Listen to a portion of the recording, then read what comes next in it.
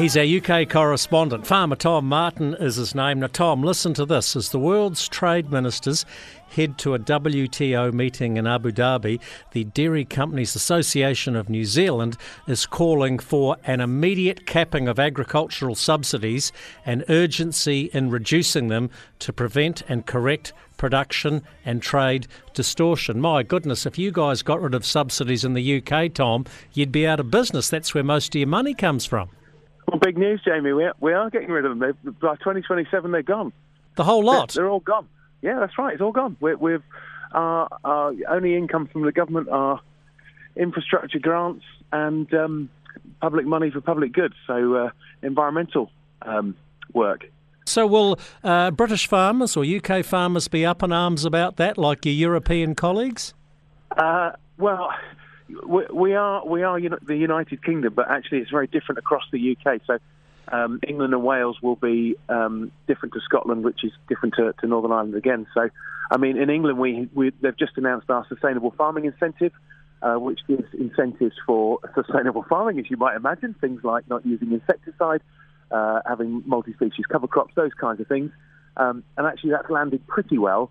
Not equally. Conversely, in Wales, there's rumblings of a new scheme which the government kind of put out, and then they've said, "Oh no, we're just consulting on it." This is the Welsh Senedd, which is stipulating.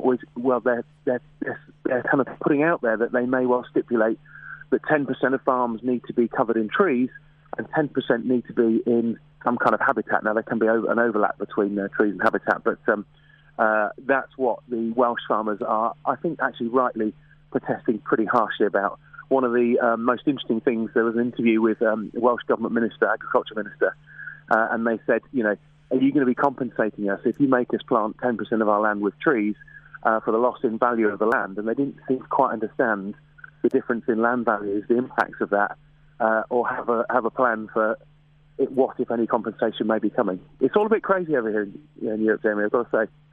Absolutely crazy. So are you telling me that basically UK farmers are happier than the European ones? Because what is the latest place to kick off Belgium?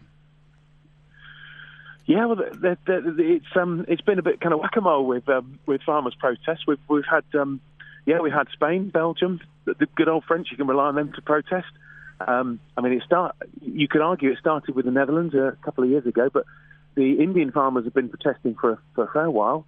Lithuania, Romania, the list goes on. So what is ultimately going to fix the farmer protests in Europe?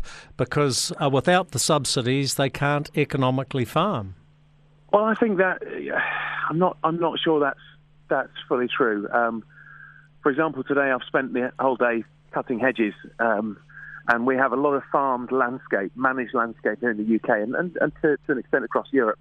That is managed by our farmers. Now, it's not particularly economical to cut hedges. It's far more economical to just have a fence, and which isn't particularly good for wildlife. So I think in terms of our government support, it is around environmental measures.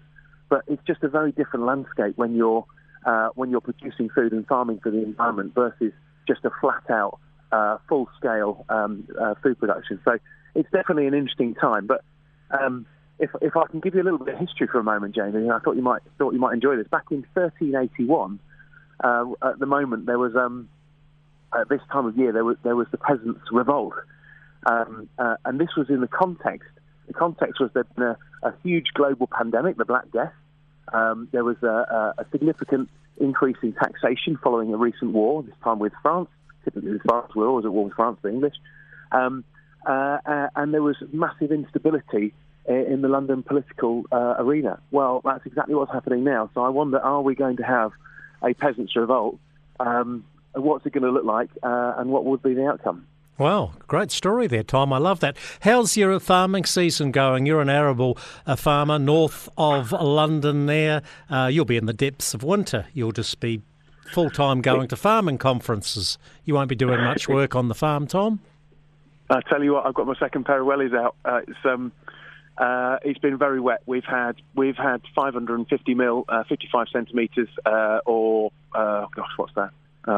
20 inches of rain here since September. Now, winter obviously is our wet time, but we're not used to getting kind of 85+% our annual rainfall during this season, and it has been incredibly wet. It's been warm and wet, and I could do with a bit more cold weather. We haven't got a lot of our planting hasn't gone in, our autumn planting, and actually in our case, a fair bit of our winter barley has failed thanks to the waterlogging soils. So it's a challenging season on the back of the most expensive harvest we've ever had. So it's definitely a difficult time. It's not fun over here. What's it like with you? Tell me that the weather's great with you, and paint a great picture of New Zealand. Well, I can tell you the bottom end of New Zealand where I live is looking a picture at the moment, especially down where I've got farming interests, so we're happy. Mind you, your annual rainfall is surprisingly low, judging by those numbers. What is your annual rainfall? I'm having to keep going between my metric and imperial. We'd be kind of 25, 28 inches of rain, which I think is about 650, 700 mil, maybe a little bit higher. We're already at 550 at the moment. So we are kind of in the East Midlands. So the east of England is much drier than the west. All our weather comes from the west, or pretty much all our weather comes from the west. All those warm, wet westerly winds come across the Atlantic, dump all the rain in Ireland, where they're growing some fantastic grass, or it'll hit the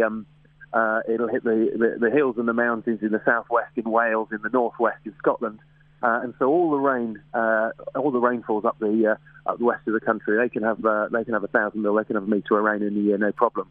And that's where a lot of our grass is grown. As you might imagine, a lot of our livestock is. But over here in the east, we're much drier. A lot of the rainfall's been dropped by the time it gets to us, so we do tend to stay a little bit drier. And of course, therefore, the preserve of kind of arable and more kind of cropping systems. Great to talk weather and farming with you, Tom. I've run out of time to talk politics. Will Rishi Sunak still be your PM next time we chat? Let's just say, who knows? Who knows? Well, you must be due for a change. You haven't had one for a while. Always good to chat, mate. See you later. Cheers.